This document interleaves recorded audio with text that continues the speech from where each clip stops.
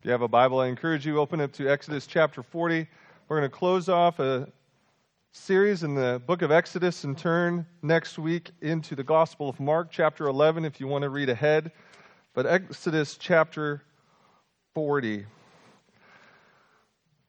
Have you guys ever had those mornings in January where you're quite snug in your bed and you just know that once you leave your bed, it's going to be freezing cold? And you know that's the last thing on your mind at that time of the morning, to get out and enter the freezing cold. I think there actually has some scientific backing to that feeling. Those of you familiar with science, there is a theoretical temperature at which all subatomic particles can't move. It's called absolute zero. That's 0 degrees Kelvin for those of you. That's negative 273.15 degrees Celsius and negative 459.67 degrees Fahrenheit. At that temperature, there is no heat, there is no life, there is no movement. Where we are in the book of Exodus is quite a different place than where we began. The book of Exodus, chapter 1, begins with the people of Israel, the Hebrew people, enslaved 4 centuries long in the country of Egypt. It was a cold day in Egypt. The people had no life. The people had no hope. They didn't have any plan of moving anywhere. And then chapter by chapter, event by event, God pulls the people of Israel out of Egypt through his mighty hand, and he leads them out of that those days of slavery, those centuries of slavery. He gives them identity. He enters into a relationship. He gives them the law and instructions on what it means to walk with God. But all of Exodus is moving to what we're going to see in this final chapter. In fact, this final chapter we've been waiting for like 15 chapters, because there were 15 chapters of meticulous detail where God said, this is this house, this sacred tent I want you to build. And until this tent is built, don't go anywhere. And so those instructions came about the 3rd month out of Egypt. And then for 9 months, Israel doesn't move. They are in the wilderness, building every piece that's going to go inside this sacred tent. They're constructing it. They're making curtains. And it's moving to chapter 40. I want to walk through chapter 40 under 3 headings: a glorious work, a glorious presence, and then a glorious mission. The first 33 verses describe the completion of the glorious work.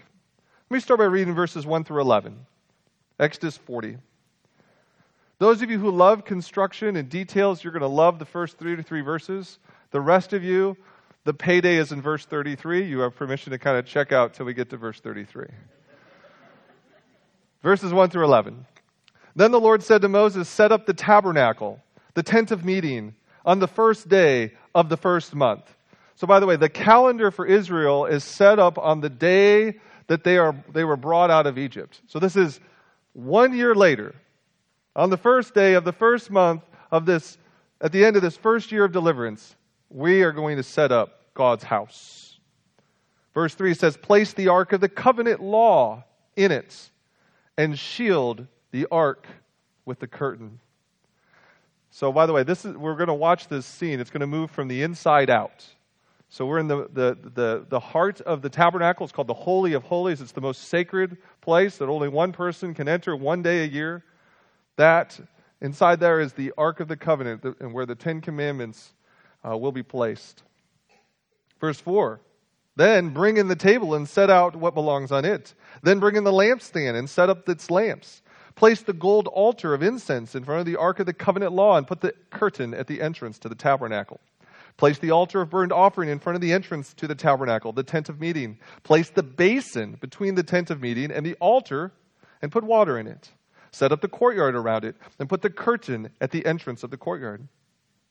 Then it says, take the anointing oil and anoint the tabernacle and everything in it. Consecrate it in all its furnishings, and it will be holy. So you get this picture. Everything is put in place. And then they symbolically anoint this. They consecrate this building for God to do amazing things by going from piece to piece to piece and putting this sacred holy oil over it. In many ways, it's a prayer. God, use this place. Verse 10 says, then anoint the altar of burnt offering and all its utensils. Consecrate the altar, and it will be most holy. Anoint the basin and its stand, and consecrate them. Then you need to consecrate those who are going to work inside this holy tent. Bring Aaron and his sons to the entrance of the tent of the meeting and wash them with water. Then dress Aaron in the sacred garments, anoint him and consecrate him so he may serve me as priest. Bring his sons and dress them in tunics. Anoint them just as you anointed their fathers so they may serve me as priests. Their anointing will be to a priesthood that will continue throughout their generations. Verse 16 is key. Moses did everything just as the Lord commanded him. Moses is not changing the game plan. He's doing what God has said so that God's house is arranged in God's order. And just when you thought we had enough details, we go on. Verse 17, so the tabernacle was set up on the first day of the first month in the second year. When Moses set up the tabernacle, he put the bases in place, erected the frames, inserted the crossbars, and set up the posts. Then he spread the tent over the tabernacle and put the covering over the tent as the Lord commanded him. He took the tablets of the covenant law and placed them in the ark, attached the poles to the ark, and put the atonement cover over it. Then he brought the ark into the tabernacle and hung the shielding curtain and shielded the ark of the covenant law as the Lord commanded him. Moses placed the table in the tent of meeting on the north side of the tabernacle outside the curtain and set out the bread on it before the Lord as the Lord commanded him. He placed the lampstands in the tent of meeting opposite the table on the south side of the tabernacle and set up the lamps before the Lord as the Lord commanded him. Moses placed the gold altar in the tent of meeting in front of the curtain and burnt fragrance and incense on it as the Lord had commanded him. And then he put up the curtain at the entrance to the tabernacle. He set the altar of burnt offering near the entrance to the tabernacle, the tent of meeting, and offered on it burnt offerings and grain offerings as the Lord commanded him. He placed the basin between the tent of meeting and the altar and put water in it for washing, and Moses and Aaron and his sons used it to wash their hands and feet. They washed whenever they entered the tent of meeting or approached the altar as the Lord commanded Moses. Those of you who were sleeping, payday, verse 33. Then Moses set up the courtyard around the tabernacle and altar and put up the curtain at the entrance of the courtyard. And so Moses finished the work. That's a key, that little last 3 or 4 words there. And so Moses finished the work. This is the glorious work that this train of deliverance stopped in the middle of the wilderness to make sure was done precisely as the Lord had commanded. And if you remember earlier, why? Why this tent? Why this sacred house? It was because inside that house, the people of God would have their sins atoned for. In that house, sacrifices would be brought. Penance would be made. Once a year on the Day of Atonement, the Holy of Holies, there would be this sacrifice of atonement to even, it says, cleanse the temple itself from its wickedness. And again, this is how the Old Testament people stayed in communion with the living God. And that's why they couldn't press on. You can't move on without God. And this house needed to be done and finished according to the Lord's commands so that God could cleanse the people, stay with the people, remain with the people, and then, as we'll see, bless the people. It was a glorious work. Life can begin now. That's why you stopped, so that life can begin. About a month before I was married, my father rented me this very nice, luxurious apartment for $220 a month in Indianola, Iowa. And as I walked up, it was one of these, it was in the town square, and we were on the second floor, so the building was 100 plus years old. And as I walked up this side stairway that went over like a storefront in the courtyard, I walked by some cockroaches. They never got all the way up to our apartment, I'm pretty sure. But it was kind of a privilege that before I was married, we got this little apartment, this 2-room wonder, and I got to paint it and clean it, and then, early on, then we got to put all the 7 pieces of furniture we had together to make our little home, right? And it was this glorious work so that our life could begin together. That's what's going on. That's why this is so significant, why the book of Exodus spends chapter after chapter and verse by verse to give all these details. Is these things had to happen so that life could begin with God and that hearts could be made right. That's why that verse 33 is so beautiful. Moses finished the work. This is Moses' greatest work. I know it's tempting to be like, oh, it was the 10 plagues, it was the Red Sea. Guess what? Moses didn't do any of that. He was just the middleman. But Moses gets the credit for this. In fact, in the book of Hebrews, it mentions Moses was faithful with God's house. But it says that one would come later who was of greater honor than Moses. And it's tied to in the Gospel of John, one of the beautiful things, at the end of Jesus' life, while he's hanging on the cross, do you remember what he says? It is finished. What Moses finished is a good work, even a glorious work. But it's pointing ahead that Jesus dies on the cross so that we can be made with God forever, and life can begin with God.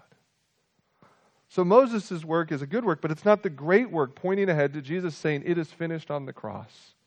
Atonement has been made. And an atonement doesn't have to be repeated over and over and over again. It doesn't need multiple sacrifices. Why? Because Jesus' sacrifice was perfect. Jesus was the perfect substitute between humanity and God, and now no sacrifice is left. In fact, the entire book of Exodus is all about Jesus. Let me read to you a quote from Pastor Phil Ryken that just summarizes the book of Exodus, saying, this book is all about Jesus. He writes, the book of Exodus is really Jesus' story. Jesus is the Moses of our salvation, the mediator who goes for us before God. Jesus is the lamb of our Passover, the sacrifice for our sins. Jesus is our way out of Egypt, the deliverer who baptizes us in the sea of his grace. Jesus is the bread in the wilderness, the provider who gives us what we need for daily life. Jesus is our voice from on the mountain, declaring his laws for our lives. Jesus is the altar of our burning, through whom we offer praise up to God. Jesus is the light on our lampstand, the source of our life and light. Jesus is the basin of our cleansing, the sanctifier of our souls. Jesus is our great high priest, who prays for us at the altar of incense. And Jesus is the blood on the mercy seat, the atonement that reconciles us to God. The great God of the Exodus has saved us in Jesus Christ. It's a glorious work that Jesus has done. And this is why Paul will say in Romans chapter 1, verse 16, says, I am not ashamed of the gospel. This good news of Jesus Christ's life, death, and resurrection. Why? For in it is the power of God to save, from beginning to end, first to last. That is Jesus' glorious work. And those who trust in it begin their life with God. But the book of Exodus doesn't end with this glorious work finished, and neither does our lives. Let's press on to verses 34 and 35. It says, look what happened. You can just imagine this. I can't fathom exactly how long it took on that New Year's Day for Moses to set up the tabernacle, but I'm guessing a while. Right? Did you catch all the details? He's got this inner tent that he constructs. He's got the Ark of the Covenant in there, and he has to put this whole curtain around it, and then he comes out, and then there's some pieces of furniture in this other tent that are key, and then outside of that tent, there's this altar, and there's this basin for washing, and then there's a gigantic courtyard around that. It took a while. But it says, when he finished the work, and it doesn't say, but in my imagination, it was immediate. As soon as it's done, When the flap of that last courtyard is shut, look what happens. Then the cloud covered the tent of meeting, and the glory of the Lord filled the tabernacle. And there's this numinous presence of God comes down, and they witness it, and it was so intense. Verse 35, Moses could not enter the tent of meeting because the cloud had settled on it, and the glory of the Lord filled the tabernacle. At the completion of the glorious work, there was this glorious presence that had come down. At this moment, the God who is far above us became very near. A couple of 25-cent theological words are transcendence and immanence. Transcendence is speaking of God's unique, utter holiness, that He is so different from us. And that's this picture of this glorious presence that when it came down, no human being could come inside that tent. Transcendence is what you feel when you're before Niagara Falls and you witness this marvel and listen to the thunder of the water. Transcendence is how you feel when you look out on the Front Range in Colorado, or you climb up onto a 14,000-foot peak and you look out and you're like, I am small.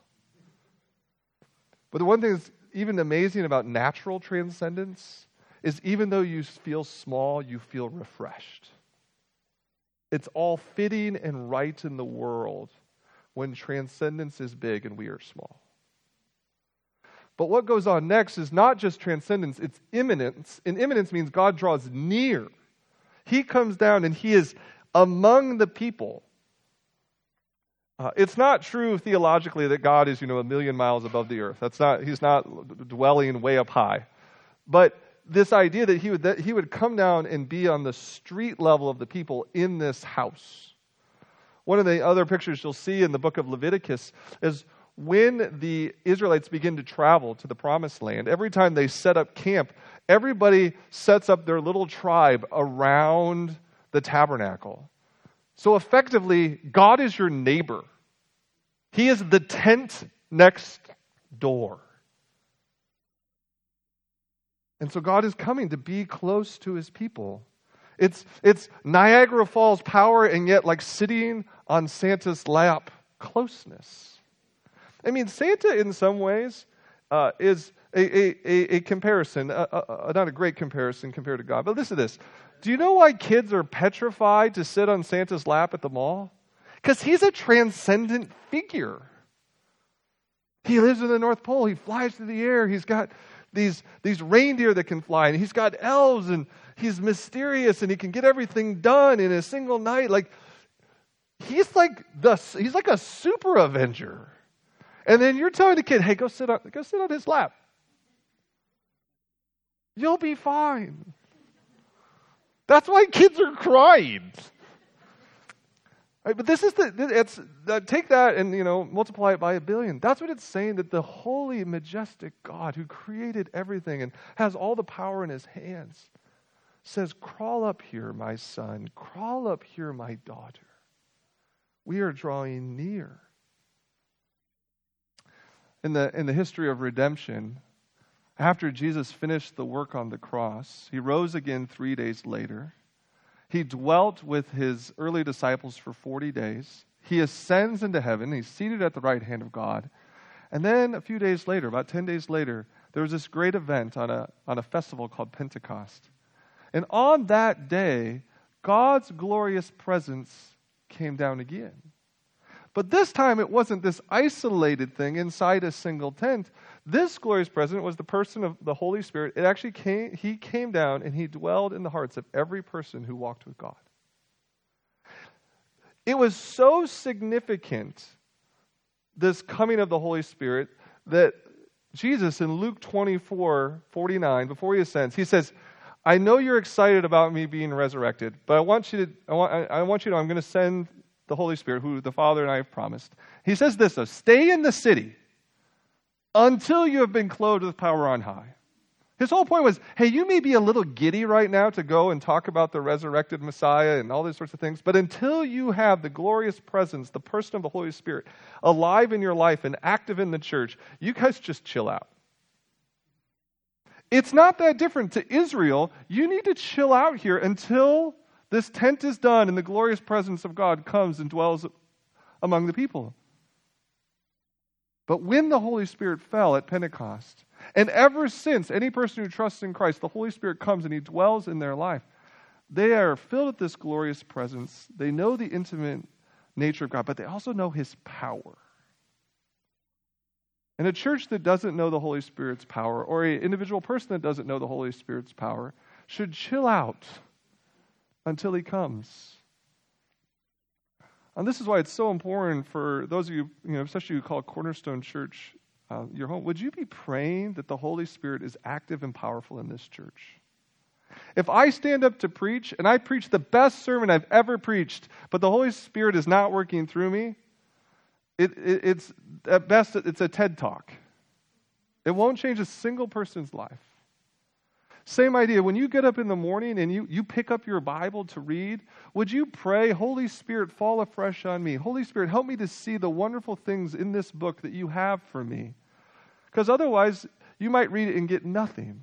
But the Holy Spirit loves to show up where He's invited.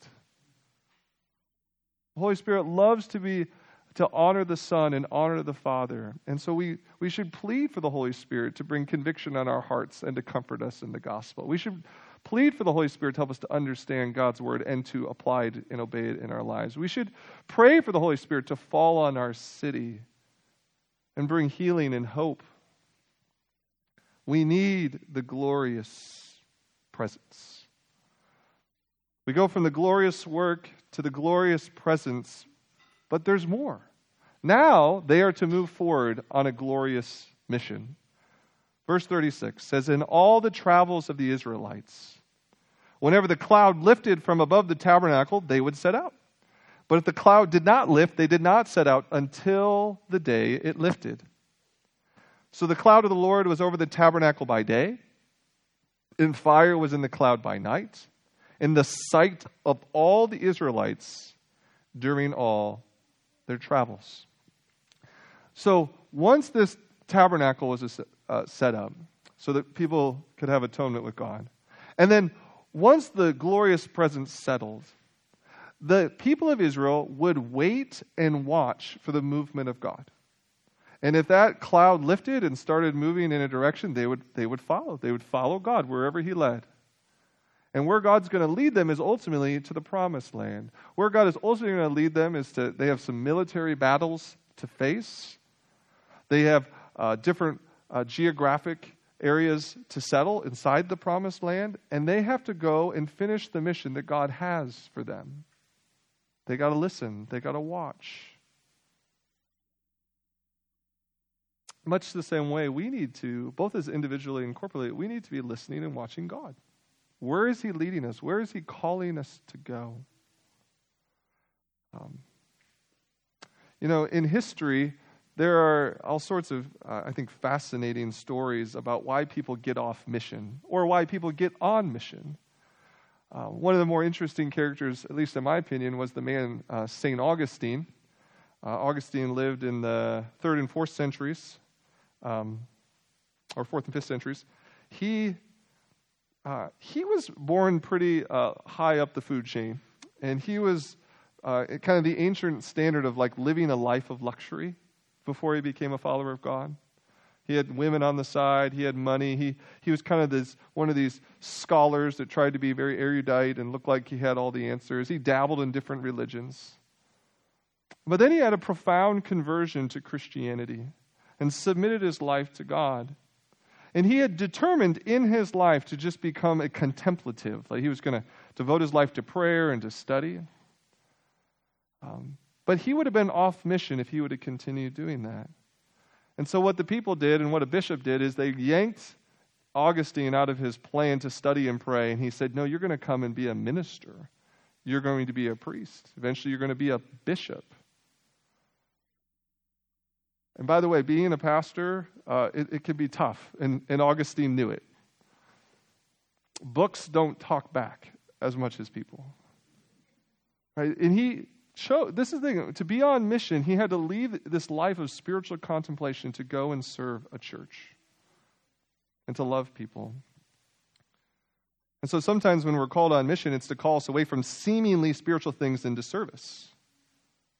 Interesting, a biblical character that has almost a beautiful track record of faithfulness to God, but one glaring, and a few others, but one glaring mistake was King David. King David was this man of courage and faith. He listened to God. He wouldn't raise his hand against the anointed king. But after a season of success, it says in, I think it's 1 Samuel 16 or 2 Samuel 16, it says, in the times when kings go off to war, David stayed home. Right? The king had a mission. He was supposed to be out there leading his people, but he stayed home. And it was in that staying home moment where he saw a beautiful woman bathing, the wife of another man, who he invited her into his bed. A series of events, he had a conspiracy to have the woman's husband killed. Eventually he is exposed for his indiscretion. He repents. But do you know what? The story doesn't end until he goes back to be a fighting king. Read through that. I think it's 16 and 17 of 1 Samuel. He has to get back to being a faithful king. And Joab calls him out. Hey, you got to go be a king. You got to get back on mission. And eventually David goes back out. Christianity's clear mission is set forth in Matthew chapter 28, verses 18 through 20. This is the resurrected Jesus. And he says, he gathers his disciples and he tells them that all authority in heaven and earth has been given to me. And he says, therefore is always important. Therefore, what are we supposed to do? Go and make disciples of all nations, baptizing them in the name of the Father and of the Son and the Holy Spirit, teaching them to obey everything that I have taught you.